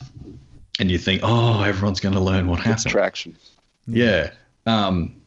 You can then ask questions of it and say, like, so then what happened? It's like, well, it doesn't really matter. It's just kind of an open-ended, like, finale to the story. And I think this one, the show does the same thing. It's like, okay, she's about to step on the water. Like, does she fall through it, or does she stand on the water like Manhattan? Is she the new Manhattan? It's like, well, it doesn't really matter, because she's come to grips with so many other things over the course of the show. Like, she is fundamentally changed as a person by the end of that show. Right. It doesn't matter if she then has magic powers. No, the you're right. The action that she takes from attempting it shows that she is grown and is moving beyond the fear of the fears that she's developed. Yeah. And just the attempt, it says so very much, not necessarily the consequence, even though, yeah, sure. And part of us would be like, yeah, I wonder what happens, but that's not the point. It's right. It's the action that she's taking. Mm-hmm. That's the point to focus on. Yeah. Like I see it as one of two ways. Like, one, she absolutely stands on the water, on the pool, and all the powers of Manhattan have transferred to her, and she does have these godlike abilities, and so she will use them to make the world a better place. Or she doesn't step on the water and she falls straight into the pool and goes, oh, fuck it. Like, I'm not a superhuman person, but I've grown so much over the last 9 episodes. I know what it takes to make the world a better place by not having superpowers. So either way, she's going to get out of the pool and think like, I'm going to now make the world a better place. It's just whether or not she does that as a human being or as like Manhattan 2. Totally. So, yeah. I think that nails it. If I wanted to speculate on Manhattan himself, I don't think he would give anybody I think giving her the power in a superpower regard would be unfair to her. I think it's more powerful in a way to give her and he didn't give it, but to assist her on her journey to getting the courage to at least make an attempt to do so. Mm-hmm. Yeah. Like if I had to sit down and write an ending that showed you one way or the other, I think I might actually prefer it. Although, yeah, see, it's interesting when you start peeling it, isn't it? It works both ways. Yeah. On one hand, it doesn't make any sense that she wouldn't get the powers, because when have we ever shown that Dr. Manhattan can't do something, or anything that he's ever tried doesn't work? You know what I mean? Like, if he wants to create something, he creates it. Like, he didn't go to the moon of Jupiter and go, I'm going to make this place look like sort of the countryside of England, and fail at it. You know, like he couldn't do it. So why wouldn't it have worked, considering that everything else he does works? Having said that, if I had to write the scene where it doesn't work, I would have it. She stands on the water, she falls into the pool, she gets out, you know, drying herself off with a towel or whatever. the phone rings, she picks it up, like, what's happening? Okay, I'll be there in 5 minutes. Let's go to work. And off she goes. And she just sort of, like we said, she's going to try and make the world a better place either way. Right. So it's just how easily is that going to be achieved for her, whether it's through like superpowers or being like a better person and a better hero type of thing or whatever. Right. So. Yeah. And like that all ties back into the Hood of Justice stuff as well, which was like, holy shit. Yeah, it's pretty amazing how they took basic cues and made you look at them in a completely different way, even just like visibly, like the noose around his neck and the hood on his head. His costume. Like, I don't the way that they had the viewer reinterpret the symbolism of his costume, I think was done very it was done very well, and it was done in your mind, and it like nothing changed to his appearance, but the meaning changed radically. And I think that was really fascinating. His character development was very. I didn't know. Like I said, I didn't know that these directions would be taken in the show, and it was very interesting, and so yeah, totally, absolutely. So go ahead. Sorry, Mike. I was just going to say, if we could just touch on like Hood of Justice a little bit, because I think that would be very appropriate. Normally, I mean, I can't speak for any of the like the racial themes and things like that, because it's like, well, I've got no frame of reference for that, obviously. Not only am I just like a white guy, but like I'm not even in America. So, but I just mean like from the fact that like I hate character retcons or like, we're going to make this now just so that we can be like woke. And it's like, if it makes sense for the story, do it. And yes, you should include more minorities and women and things like that in these kind of typically like white male properties, like with superheroes and things like that. Mm-hmm. But if you said to me at the start of the show, hey, by the end of the show, it's going to be revealed that Hood of Justice and Dr. Manhattan are black guys, I'd be like, of course it is, because we have to do the virtue signaling thing and all this kind of stuff, especially coming from Lindelof. I was like, really? But the way they did it like with Hood of Justice, it makes like 100% more sense out of his costume for a start. And the way they did it was so well done with the nostalgia pills, and Angela took them and she saw his life and all that kind of stuff. And like, I just think like, and then they did it in a clever way so that you can't sort of go back and read the original Watchmen and then be like, no, see, that's completely changed. It doesn't make sense. Like, it still fits because they never knew who Hood of Justice was, and no one ever really saw him and all this kind of stuff. So I just think like it added so much to that character who really didn't have much of a character. Right. He was just sort of spoken about in the comics, and you'd sort of hear him here and there. But I think that was really well done. And same with like Dr. Manhattan. It's like they haven't just said, oh, okay, Dr. Manhattan is a black guy now. They showed you how all that happened. Like, you saw him as a young kid in Germany, and he's like this, white German kid kind of thing. And then he becomes Dr. Manhattan. And then the whole idea of like hiding inside another person type of thing with Cal, like that was handled really well. And like that guy, the actor, I always butcher his name, so I won't attempt it, but like he fucking nailed it as far as portraying Dr. Manhattan. So like that's how good of like this show was. They took something that could have been very dicey and very kind of like, on the nose, and made it work. So, yeah, it just seems like it's such a tightrope to walk, but they walked it well. Well, go ahead. Sorry. I was just going to say that the last thing I wanted to show, I sent you guys that picture before we started in the group chat, and I don't know, Mike, maybe you want to use it in your show notes or whatever. I'm just curious because if you look at that panel that I sent you, that's from the comics, obviously, and for a while there, and it still is because the comic is its own thing, so this still could be the case. There's like a fan theory and kind of rumblings that the two guys in the front of that panel there, like that's Hooded Justice and Captain Metropolis. Yes. Like they've faked their deaths and are living, like they're still alive in the time of Watchmen. Oh, so they've got their Dark Knight Rises ending, basically. Yeah, and like if you look at them, the guy on the left, it's kind of that sort of Rolf Muller or Mueller type, you know, and the guy on the right, like that could be Captain Metropolis as well.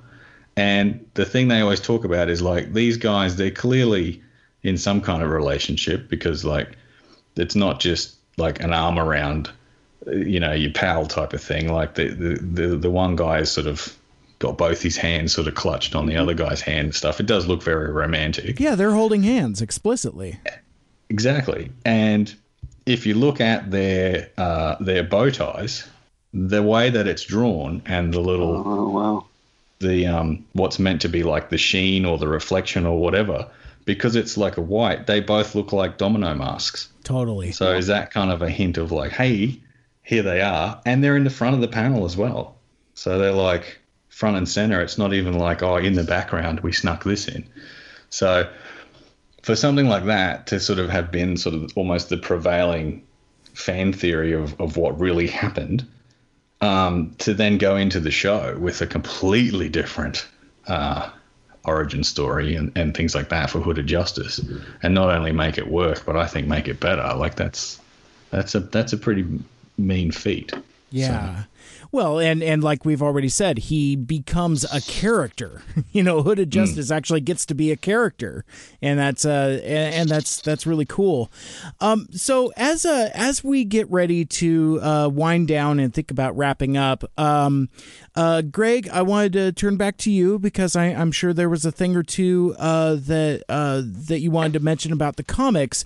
But the thing I got to ask you about, and this is a blind spot for both me and Caleb, we couldn't get out of here without talking about Doomsday Clock because, you know, I feel very much about Doomsday Clock. I haven't read a stitch of it. I may have flipped through a couple early issues back when comic shops were still open, but I haven't read it. I haven't bought it, and I felt very similar as how I felt when the HBO series was first announced. I'm like, what is this garbage? I don't need it. Not only is it some kind of continuation of The Watchmen, but apparently this is our opportunity to export the Watchmen characters into the DC universe. Oh no, sir. Hard pass for Mike here. So yeah, I just thought we could spend a couple minutes kind of riffing on that and maybe dispel some myths and yeah, just kind of talk about that before we close out. It's simultaneously all of that and none of that at the same time. Ooh, tell me more. Like it is a continuation of the Watchmen story, but it does then follow up on that whole New 52, how did we lose 10 years of continuity and that kind of thing. What does Dr. Manhattan have to do with it? Like why is there several story points in the New 52 that hint towards Dr. Manhattan and things like that? It's like, well, this will explain them to you.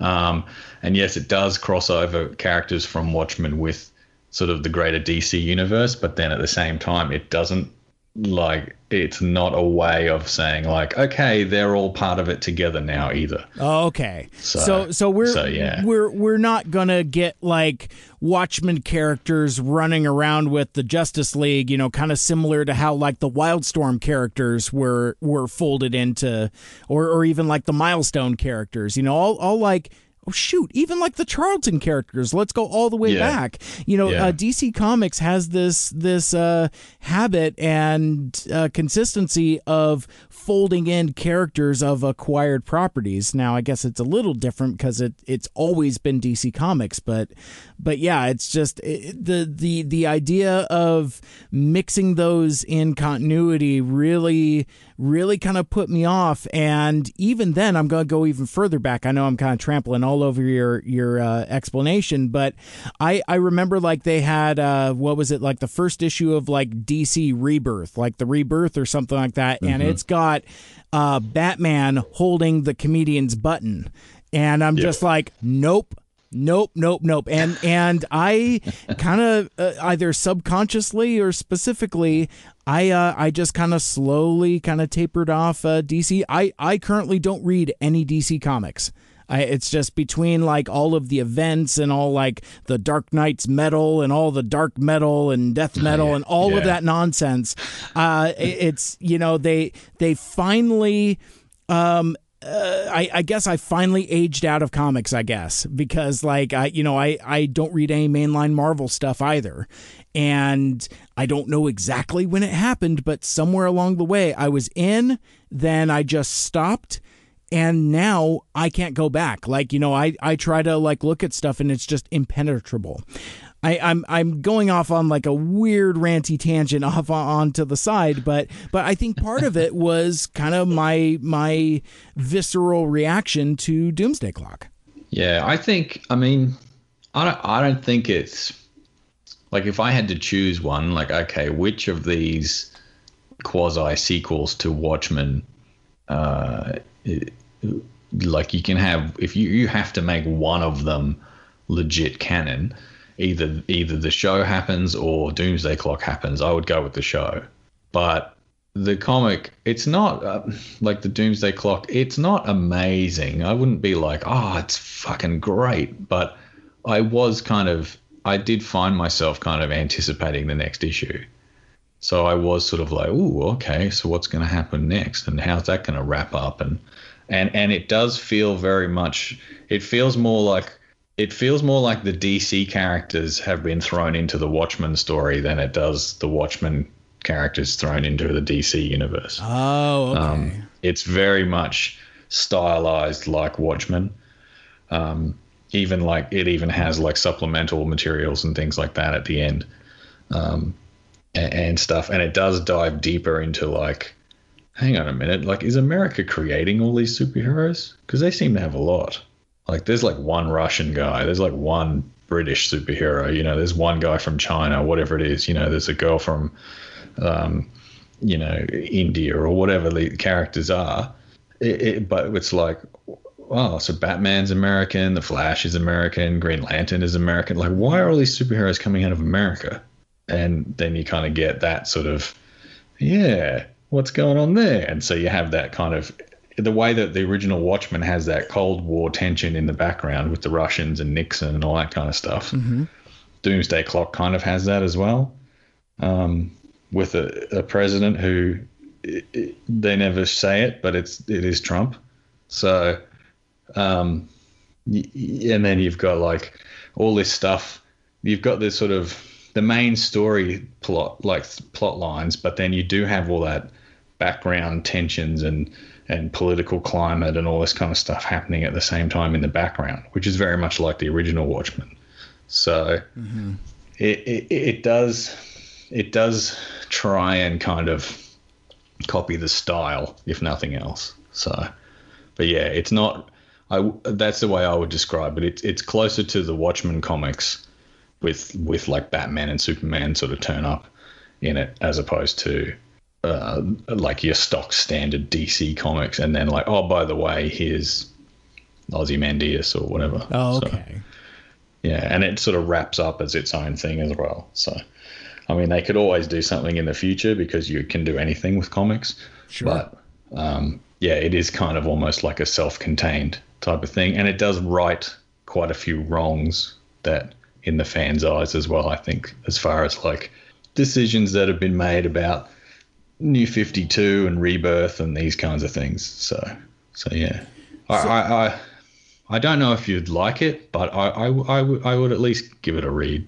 Okay, well, I was going to say 2 questions. One, do you recommend it? Yeah, I mean, I do. I would recommend it because it's, like I said, it is closer to being a Watchmen story than it is a general, like a Justice League story, I think, in the way that it's laid out and its style and like the framing of the panels and all that kind of stuff. And the way that it does kind of dive into some of the characters' backstories and things like that. And you do get a bit of back and forth as well as to like in Watchmen, like you don't sort of learn about Rorschach straight up.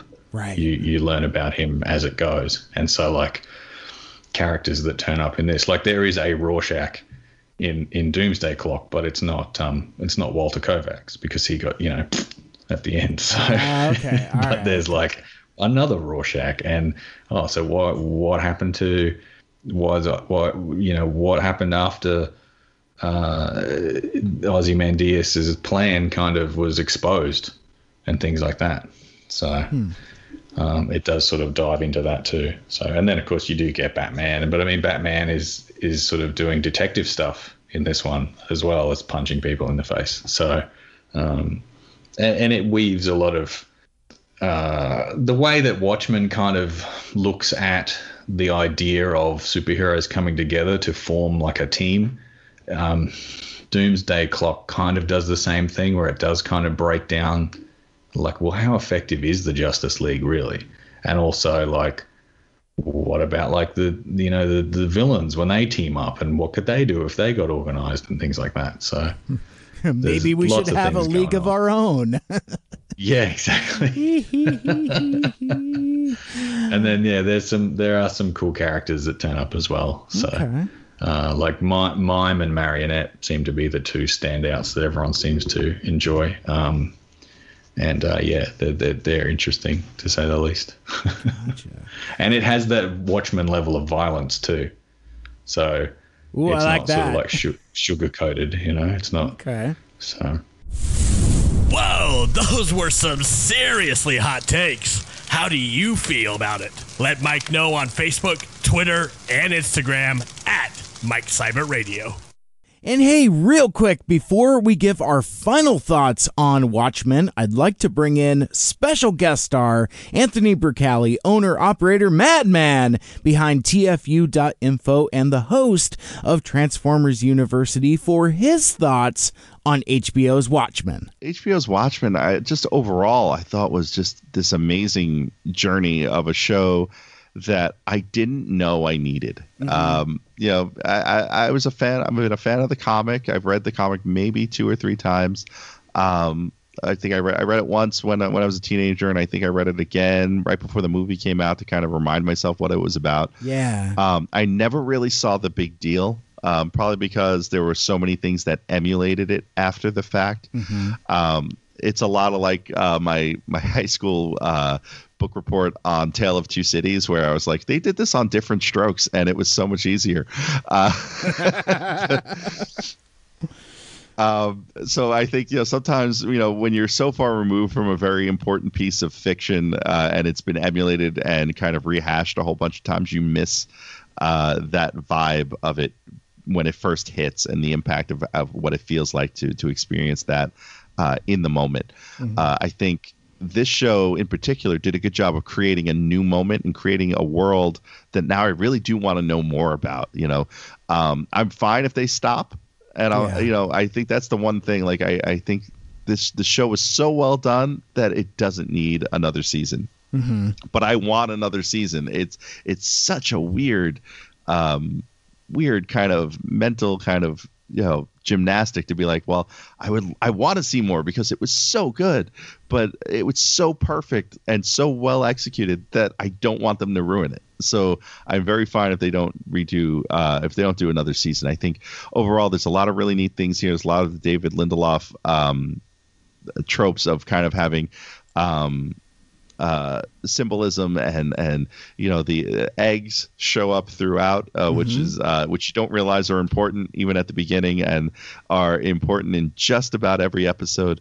Episode 6, which is the nostalgia episode, is a great kind of commentary on nostalgia and the idea of living in someone else's past and living in your own past and seeing the world through their eyes. I think there's a great commentary on race and identity in this story that I didn't really realize I needed to know. Yeah. I think as a mid-40s white male, not to say I understand racism, but I walked away from this going, I definitely don't understand racism. Like in terms of, you think, someone said something, like you get a weird look or you get like treated a certain way, and it's like you walk away from the show going, oh no, that's not what it is at all.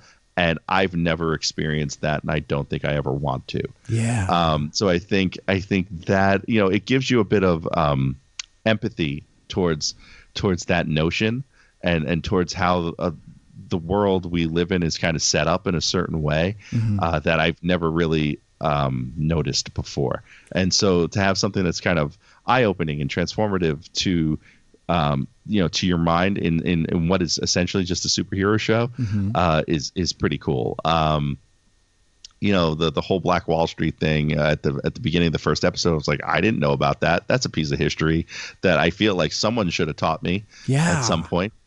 And then there's just so much great stuff in here about about the history of Hooded Justice, a character who they never really delve into, probably deliberately, and then also how they use people's perceptions of what they thought the myth of Hooded Justice was by putting it into a TV show within the show. Right, is just a brilliant take, and it's kind of like this show's version of what's it called? What's the name of that? The pirate story that's in the original one, the Black. Curse of the Black Freighter.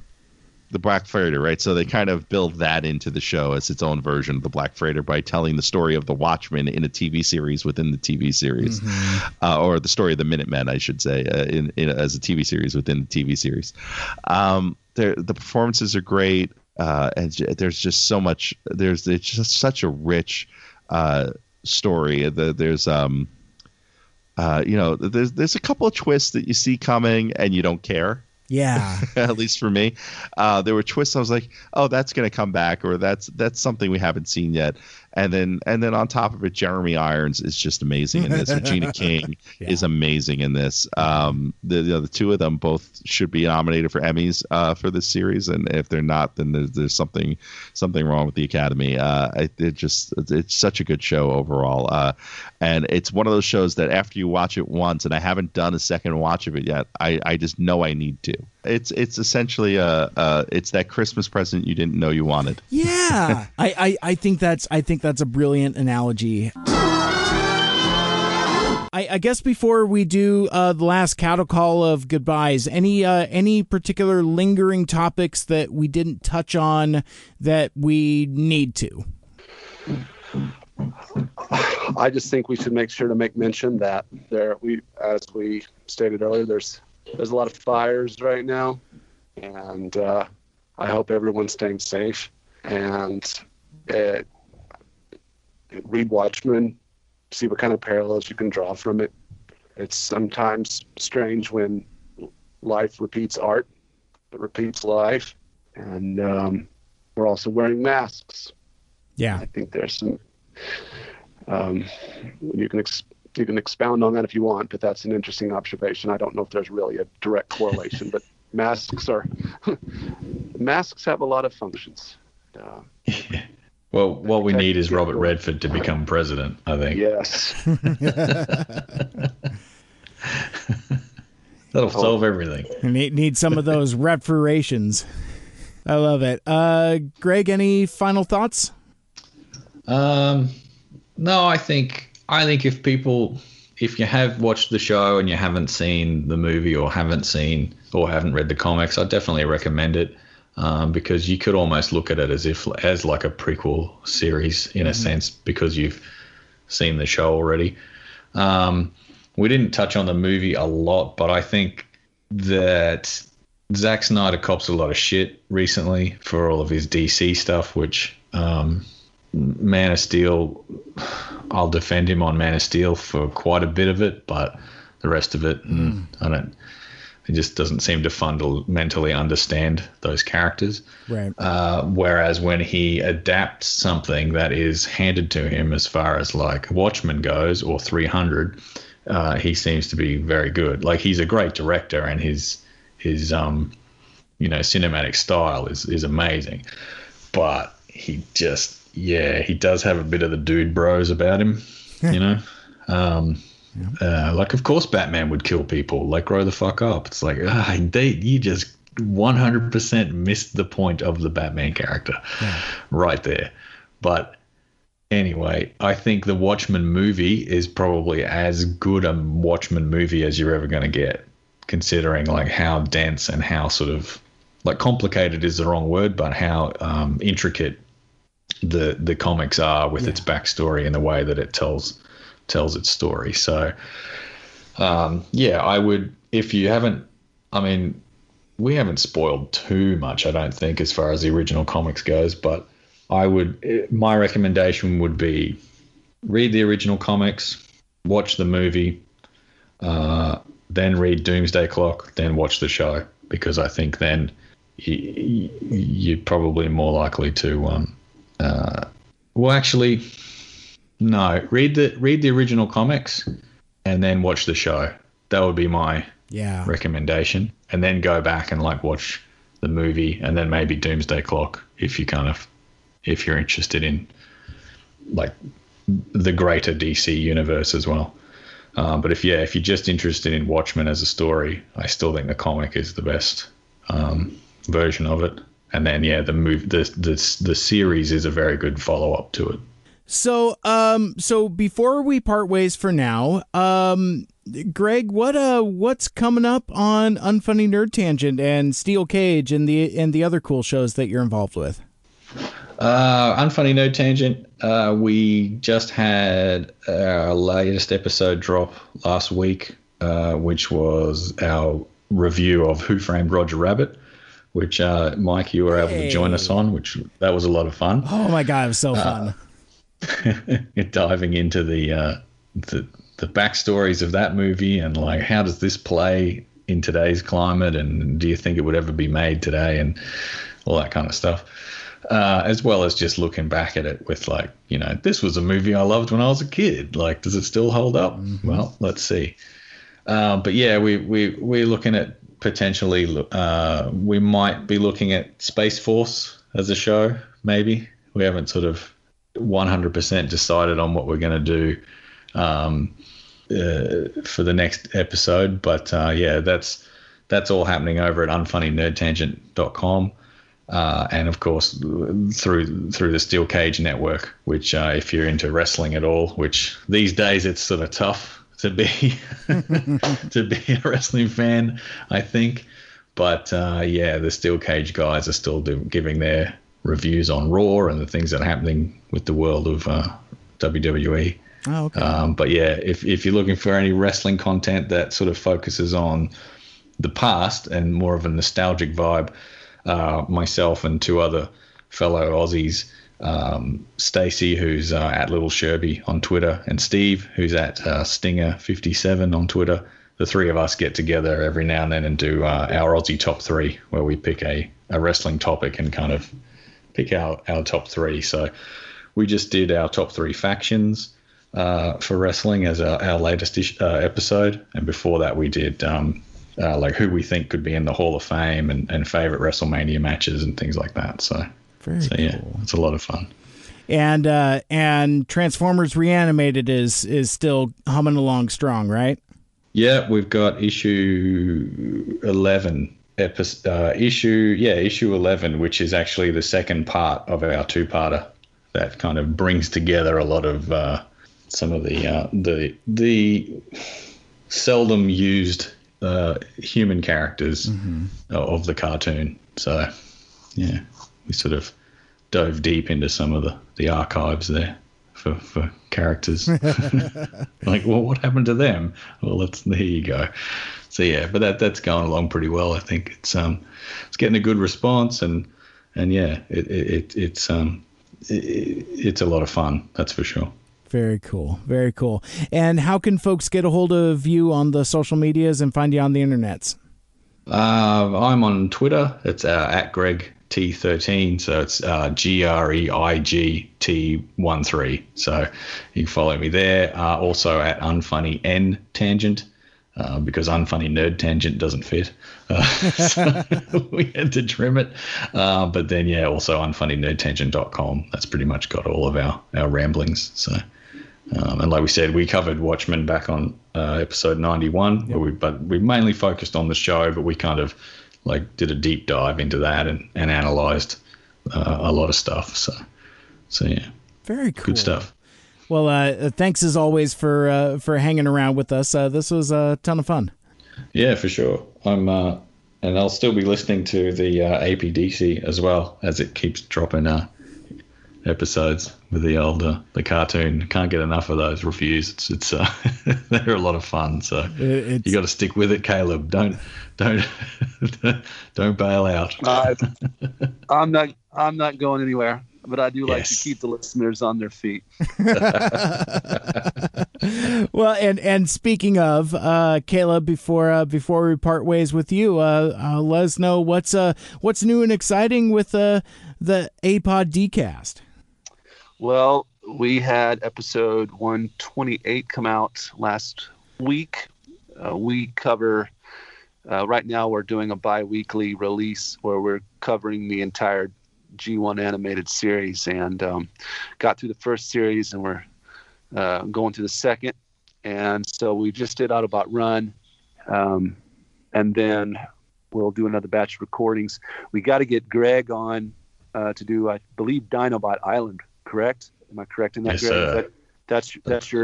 That's your one that you want to do. So we're very excited to bring Greg on for that, and I'm sure, Mike, you will be on for many different various adventures, whether they're content related or iconic or ghost of the iconic moment related. either against your wishes or not, you're in it. So sorry, man. But yeah, we're it's amazing we've been going this long. It's never did I ever imagine it, but we have a lot of fun, and it's three of us, and we. If you're just hearing about this for the first time, I highly recommend starting at the beginning, because we cover the 1986 Transformers movie, and we do it 1 minute at a time. So we cover a minute of each movie per episode that we put out, and that might sound mind-boggling, and it is. But because it is. It's very entertaining, and you learn a lot about the movie. But in a way that's it's engaging, or at least we think so, as well as some pop culture. We go on a lot of tangents, as you guys know. We're just kind of all of us are kind of a tangent-minded crew. Yes. So it's we're in good company there. But yeah, we're just going to keep putting those out, and we do. You can find us on Twitter. That's our primary site. We're on YouTube if you look up Autopod Decepticast. We're on Instagram as well, Autopod Decepticast. But we hang out on Twitter mostly, and that's it, at APOD Dcast. You'll find us there, or you just search Autopod Decepticast, and we'll turn up. This is the one thing that we can do right now where we can communicate with each other, and it's beneficial for us.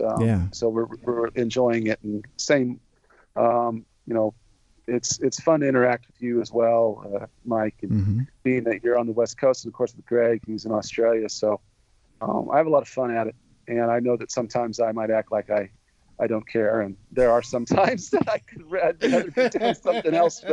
But when it comes right down to it, it's fun and engaging, and it's really interesting to discover that community of people out there that like to listen to us ramble on about this stuff, and enjoy it. So yeah, I appreciate you having me on the show, Mike. Yeah, this was a ton of fun. And that will wrap things up for this week's episode. Thank you so much for listening. And if you want to listen to our past shows, subscribe on Apple Podcast and Stitcher, Google Podcasts, Spotify, or wherever you listen to your podcasts. And you can always check out the full show archive out on SoundCloud. Like, share, rate, and review the show. Let us know what you like and what you'd like to hear more in the future. Mike Seibert Radio is produced by Dave Sanders and is powered by Poddex. For Mike Seibert Radio, my name is Mike. My name is Caleb. And my name is Greg. And until next time, wash your hands, make good choices. You've been listening to the Mike Seibert Radio Podcast. Follow us on Facebook, Twitter, and Instagram by searching at Mike Seibert Radio. Email us at mikeseibertradio@gmail.com. The spelling on that, of course, is SEIBERT. Call into the voicemail hotline at 231-224-MIKE. Once again, that's 231-224-6453. Special thanks to Michael Geisler for our theme music. For more like it, check out ByDoorMusic.com. This has been a Mike Seibert Radio production. If you're interested in supporting racial justice and need a good place to start, I've included a link in the show notes that will connect you to a variety of Black Lives Matter organizations you can donate money to right now, including the George Floyd Memorial Fund, the Minnesota Freedom Fund, Black Visions Collective, Reclaim the Block, Campaign Zero, Unicorn Riot, and more. Black Lives Matter. Black lives have always mattered. Black lives will continue to matter. Anything other than that has no place in a world desperately trying to evolve. And may all of us be listening, feeling, and acknowledging that we can do better in our hearts and in our homes in being part of the solution getting there.